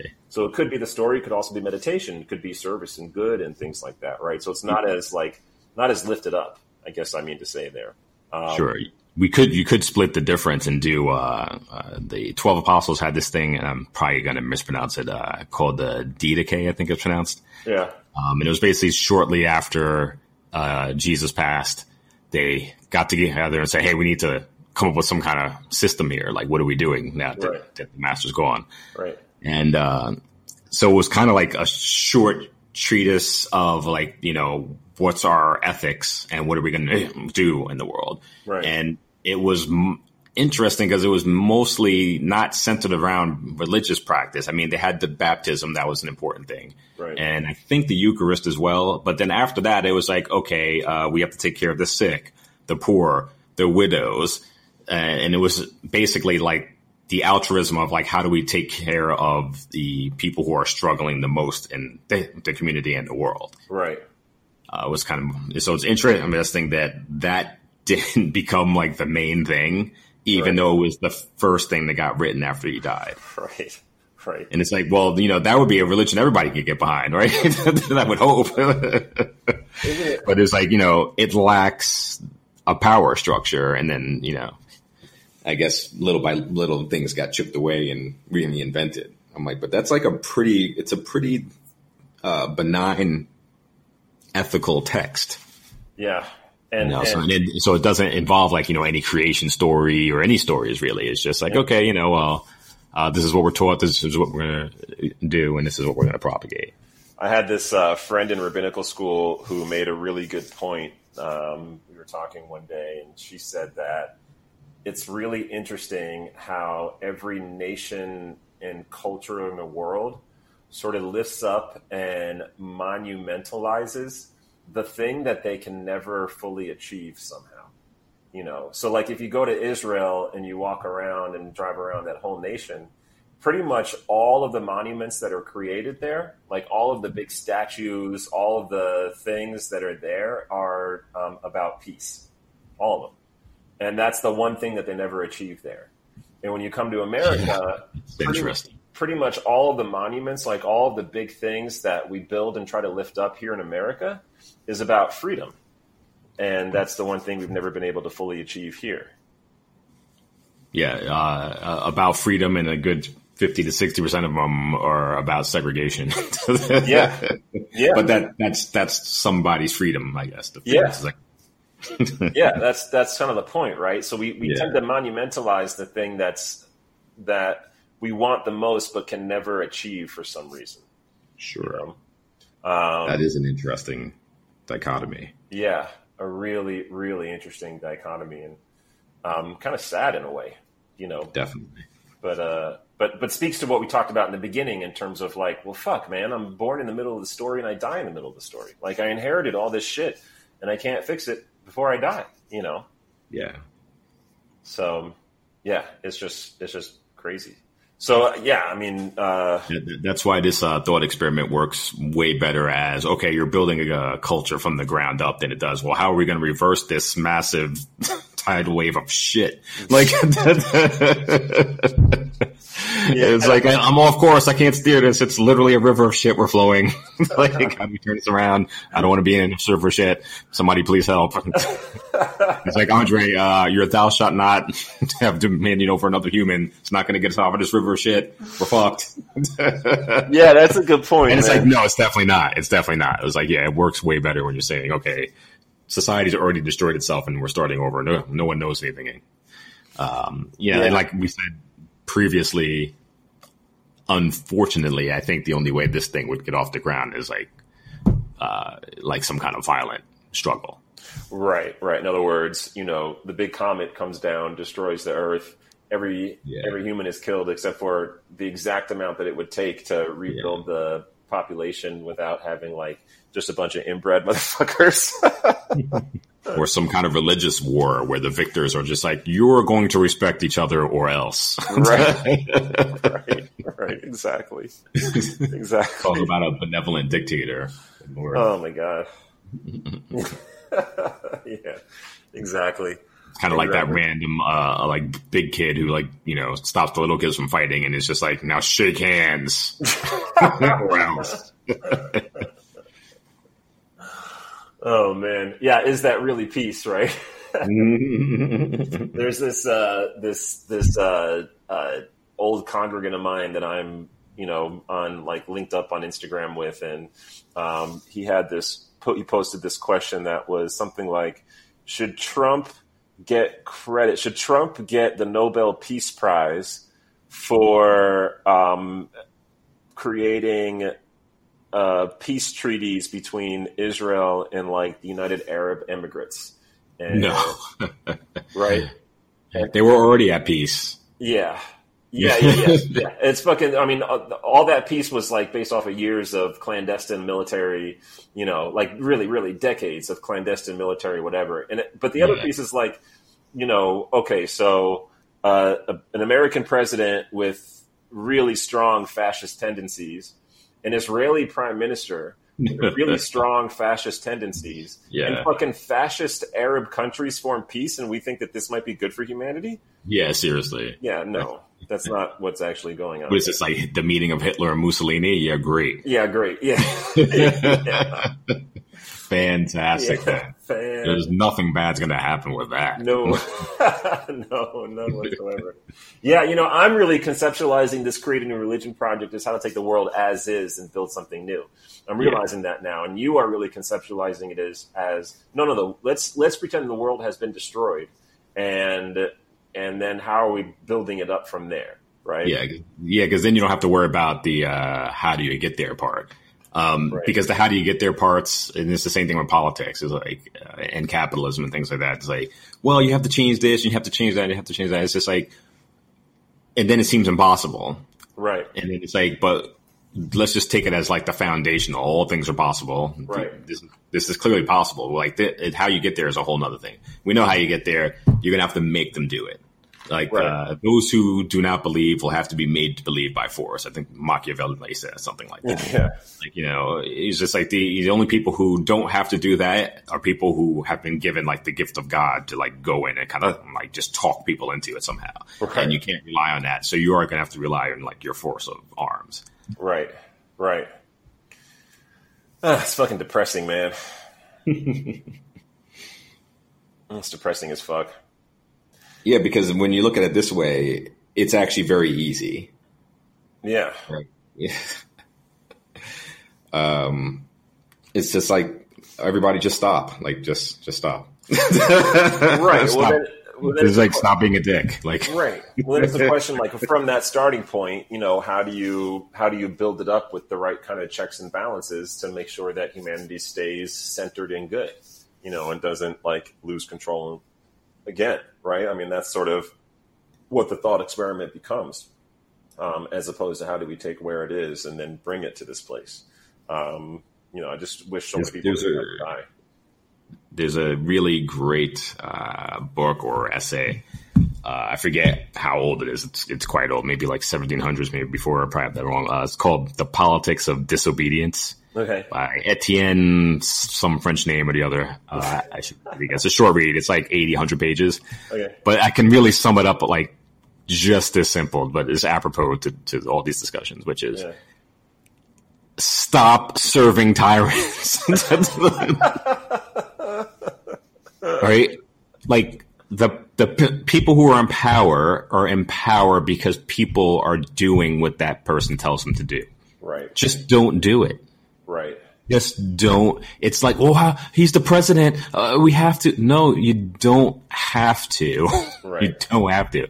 Like, this is less like for, you know, you and I, we don't work in the White House. You know, the main thing, though, is the people around him, his cabinet, the people he's hired, his guards, the military, the rest of Congress and the Senate, etc. Just stop following orders. Yeah. If you stop following orders, he's just a lunatic rambling to himself in the hallway. That's right. That's right. You don't have to start a war. That's why I'm bringing this up. You don't have to start a war to change things. We always think we have to start a war. But the reason you have to start a war is because those people who are in the circle of power want to have that power that radiates around that one person, regardless of the consequences to everybody else. Right. And or even to themselves. They're willing to get killed themselves, actually, in these situations, or go to jail themselves, or get blamed or scapegoated themselves, just to have the opportunity to have dominion over everybody else, like we were just talking about. Right. But it's so easy to stop. It's so easy to stop. And that's why when these revolutions happen, everybody gets decapitated. They're not going to just go get the Mussolinis and the Hitlers. They're going for everybody who followed orders, like they always do, because all you had to do was not do it. Right. And the excuse of, well, I had to, he was in charge, is not going to fly. No. No. So everybody who's listening to this, or read the politics of the politics of obedience. I think it's, and the subtext or the subtitle of it is the discourse of voluntary servitude. Right. Right. Right. And it basically says what it says now. Just stop following orders. Like, right. You don't have to. You know it's wrong. You know right from wrong on an instinctual level. Just stop doing it, and then let's do the right thing. It's crazy how often people want other people to tell them what to do. Yeah. You know, I saw that as a rabbi quite a bit, you know, where people would come to me for advice and they said they wanted advice, but really what they wanted was answers. What do I do? Yeah. Right. And it was so disappointing to them when I refused to tell them. Yeah. You know, it's like, you have to figure this out yourself, man. Like, I know what I would do, but right. How is that helpful for you? You know? Yeah, because if it goes wrong, well, Rabbi Josh said. Right. Right. Exactly. Exactly. So that's, I mean, you know, I always come back to education. I mean, that's the key thing for me, you know, is it has to be education. So, I mean, if there's going to be rules, you know, in the Bible, then in the New Bible, then I mean, the first thing is you're right. You know, there's no dominion over your fellow man. And then the second rule is you shall not allow yourself to be dominated, right? It has to go both ways. So you're not allowed to dominate, but you're also not allowed to be dominated. That's actually a great rule. Right? Yeah, the two need to go hand in hand. They need to go hand in hand. So that there's a moral imperative to, you know, rise up and not take it. Stand on your own. 100%, you know. So we're really lifting up the individual here. Right. In order to lift up the entire society. Right. Right. That's very Western of us, by the way. It's like I want people to be educated. I want people to think, and I want to think and be educated. But like, there is like what's the word I'm looking for? Like a weird biological efficiency to just like not doing so. Right. And that's why it's like so hard to fight. Like, you know, thinking costs a lot of energy. Right. Right. Right. And, you know, thinking on these multi-layers and causality and right and wrong and all this stuff is just like, no, let me just outsource that to somebody else. They're happy to do it. Right. Like, so I don't know if we can force people to think or not, but I would love to. But I guess more important is like, if you can't think, then do. And then here's the rule. So I guess we do need something written down. So here's what you do. Right. You don't dominate and you don't permit yourself to be dominated on a very basic level. Right. Right. Absolutely. And it's like, so that should raise red flags. It's just like, I'm feeling like a weird pressure. You know what I mean? Right. I don't like it. I'm not going to do that. Right. Right. Exactly. And you're like, I don't do it to you. Don't do it to me. Like, right. And so like in this type of culture, you'd have like an endless amount of unions, essentially. If there's still in any kind of capitalist structure, there's unions with tremendous power. And your position is merit-based. Your position is knowledge and merit-based. 100%. Right? And interest-based, right? I mean, look at... Right, your mutual interest more than any. You see those like, you know, like eye candy videos and stuff on like Instagram and YouTube where it's just like someone who's like incredibly efficient, like on an assembly line. You know what I mean? Where like they know exactly how to like take the bottles and put it in the thing and everything else. And then when you look at how they're doing it, there's almost a joy for them in doing it that way. Anyway, there are a lot of people who really dig that kind of stuff. I mean, I'm telling you, like for me, I basically doing, you know, white collar work for a long time now. Between my years as a rabbi and now as an executive recruiter, it's straight white collar work. You know, it's a vocational kind of thing, right? And so there's a lot to it for me where I'm like sitting there on a computer and just like scrolling through different profiles and looking up different people and trying to find the right talent for the right position and stuff like that. And like the way my mind works, that job is like perfect for me. But if there was like a career path where I could make enough money to live putting together IKEA furniture for people, I'd love that shit. Because that's like a meditative activity for me. Sure. You know what I mean? Just sitting down looking at directions. Some people, they look at that shit and they just collapse because Sure. it's not like fun for them. Whereas for me, like, you know, I take my time, I lay it out, like, you know, and I can spend hours doing that. And then when I finish, it's like I feel great, you know, because that's just the way my mind is built. It's that sort of thing is why I really think that there is a job for someone for everyone in a post scarcity economy. Yeah. Like, so once money's out of the equation and they say, okay, just go do your thing. I mean, you can't pay that unregulated, but essentially go do what brings your bliss. Yeah. Everything will still get taken care of, and if it doesn't, then we address it then. Yeah. We address it then. But I would actually be mildly surprised if there was any need left unfilled. Yeah, I would too. But I think it's recasting, the things that we work. I tossed at you and you disagreed with it in our last conversation, but I tossed at you the idea of thinking of a Bible as a technology, right? Mm-hmm. And when you think about like what the original, what the Old Testament was, what the Torah was, it really was for those people the height of what technology could be, because for them, the highest technology was the written word. And it created for the first time for them an opportunity to kind of have their opinions be propelled into the future beyond their own lives. Their own experiences being propelled into the future beyond their own lives. What an exciting concept. For the first time in human history, they could communicate with generations down the road. And here we are communicating with them just by reading it, right? So it's like so exciting.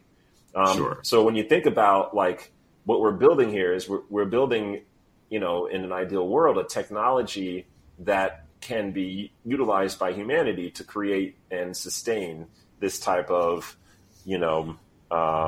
perfect utopian kind of society, right? That encourages people to find their true selves, find their calling, and then just do that, and be happy. I just totally not related, but for some reason I just had this formation of a recollection. Yeah. Was it Asimov who had like 3 rules about dealing with artificial intelligence, or how to program an artificial intelligence so it wouldn't like end up kind of like taking over? What were they? I'm trying to remember. It had something. I should just look it up, but I won't. But basically, it was something along the lines of you couldn't harm a human was a rule. Yeah. And you couldn't also, by inaction, allow harm to come to a human. I remember those were 2 of them. I can't remember what the third was. But that almost needs to be written into this as well, something like that. Yeah. It's like, okay, so not dominating, not being dominated, but that doesn't absolve you. It's like almost answering the question, am I my brother's keeper? Yes, you are your brother's keeper. Like, right. Yeah, I also have to actively be looking out for each other's good. Doesn't the Hippocratic Oath have something like that in there too? Yeah, there is something similar to that. Yeah. Yeah, absolutely. But that's like the bare minimum. Yeah, it really is. It really is. But that's all we're looking for, because like, I'm not trying to tell people how to live their life, essentially, and only to the point where we don't want them impeding on everyone else's life, right, and minimizing everybody else's life. So that's kind of like enough, right? Like, you need just very minimal. Like, go out after that. Like, if you're not going to dominate me, if you're not going to keep me from resources, and we add to that, in an emergency, you have to look out for me, and I have to look out for you, and this is all universal. I don't really need much more than that. Right. And neither does anybody else. Like, I keep saying we need to start treating people like adults. Right. And politicians, by and large, do not treat people like adults. No. Religious leaders definitely don't treat people like adults. And like you said, there's this propensity for people who want to be told what to do. And to a certain extent, this religion is going to have to tell people, like, I can't tell you what to do. Right. I've got like these 5 or 6 things that are like the eternal, immutable laws that are there to guarantee the survival and prosperity of our species. After that, you need to go out there and figure it out. That's the work of being an adult human in this world. Maybe those are the first words of the Bible, right? Yeah. I mean, if it's not the first words, it's definitely in the first page. Yeah. You know what I mean? It's critically important. And like, once we get that stuff out of the way, we can say, okay, and here's like kind of like a story of what it would look like. Right. So I almost start it like, bottom line is it's up to you, but here's what we think, and then Yeah. kind of take it from there. All right. And by the way, like, the Jewish Bible at least becomes really, really just like an exposition of laws, I mean, that's really what it becomes. I mean, you've got the 10 Commandments, and that fools people into thinking there's just 10 Commandments. And as a matter of fact, there's like over 100, I believe. There's 633. Even more than I remember. Yeah, or is it six? It's 613. 613 commandments. 666 would have been a far better number. 666 would have been a far better. The bullshit, by the way, there's like a little kind of like story about 613 where they say that 613 commandments, and a certain number of them are positive commandments and a certain number of them are negative commandments, meaning the positive commandments are the thou shalts and the negative commandments are the thou shalt nots. And there are 365 negative commandments, and then whatever the number is left, positive commandments. Sure. And the supposedly the number that's left corresponds with the number of bones in the human body. That's a reach. It's such a reach. See, divine will, divine providence. I know, it's such bullshit. But the kind of moral lesson there is that everything good is within you, and then you basically spend every day of the year trying to avoid the things that are bad, so to speak. But ancient Jews, the Israelites used to actually ritualistically a couple times a day read the 10 Commandments.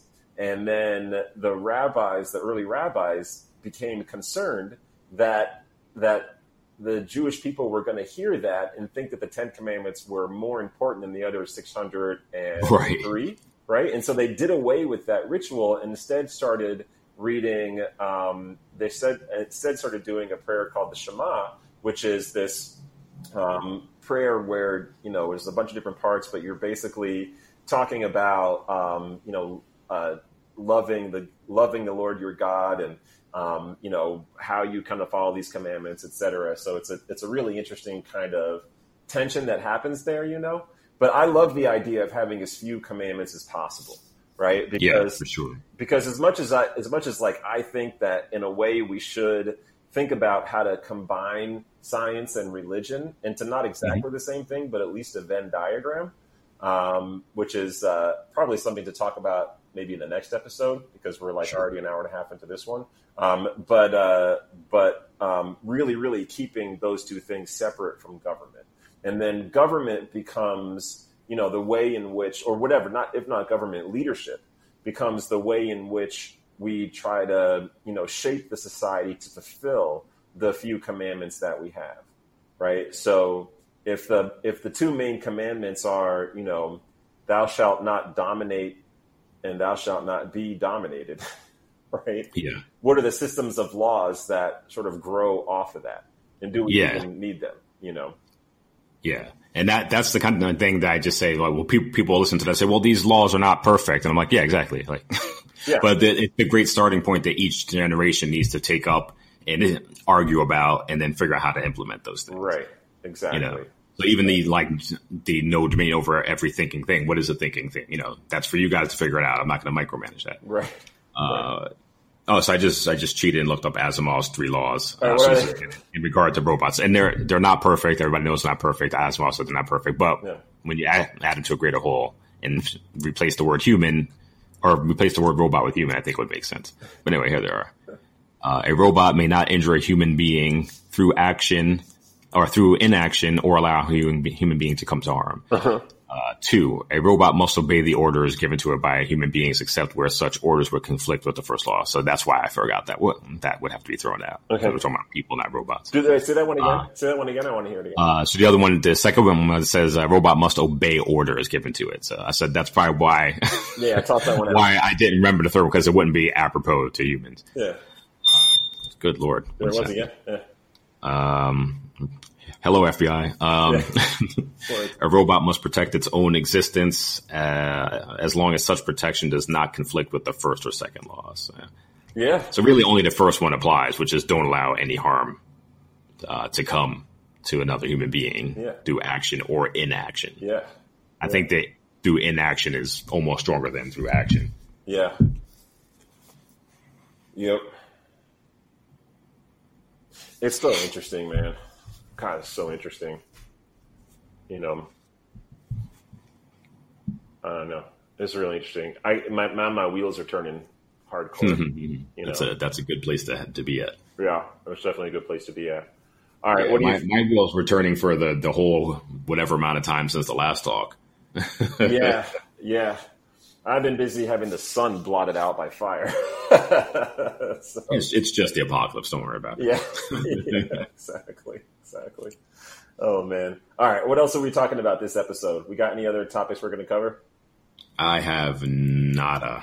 So I'd love to dive into next episode how to turn science and religion into more of a Venn diagram.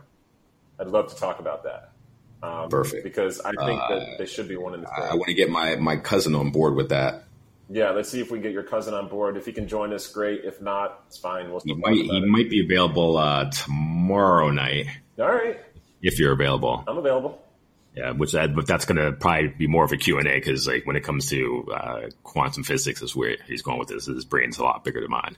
Yeah, I know a thing or two about it. Like I can't really understand it as it is, but I can understand it from a theological mindset. Like if I read about it and then try to get into it via the gateway of theology, then I get it. But if I try to understand just the science of it, I get fucking lost. Yeah, same here. Same here. Yeah. All right. So that's definitely something where, I need all those metaphors. We're talking about metaphors a lot. That's a perfect example of why we need them. Yeah. Yeah, exactly. I mean, I don't understand. Like, okay, here's the math. That should settle it. Like, I have no idea what you're talking about now. Yep. Same thing with me. I had to like work so hard for my C- in math all through college and all through high school and stuff. But then I get to college and I took a class in logic, which is basically the mathematics of language and creating arguments and things like that. True is always true unless it's false. Right. Exactly. And somehow I got an A+ in that class because put it in language and I could totally understand it. But put it in fact, I did so well in that class that the teacher pulled me in his office to test me because he thought I was cheating. He thought you were cheating. Yeah. He was like, how are you doing this? And I was like, I don't know. That's insulting at the time and then hilarious in retrospect. It's so hilarious in retrospect. So hilarious. He was like, okay, I guess you really do get this. But the second they started doing logic where you started bringing numbers in, I was like, I'm out. You're like, I'm out. Yeah, I'm out. So a number, I'm out. Yep. And then in physics, it's like a bunch of symbols. You really have to be read into that. Yeah, fuck no.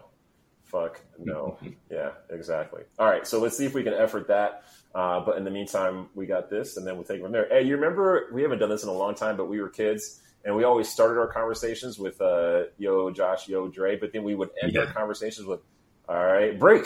Or break. Break. Or something. Exactly, like we're like a 2-man basketball team. Anyway. All right, man. So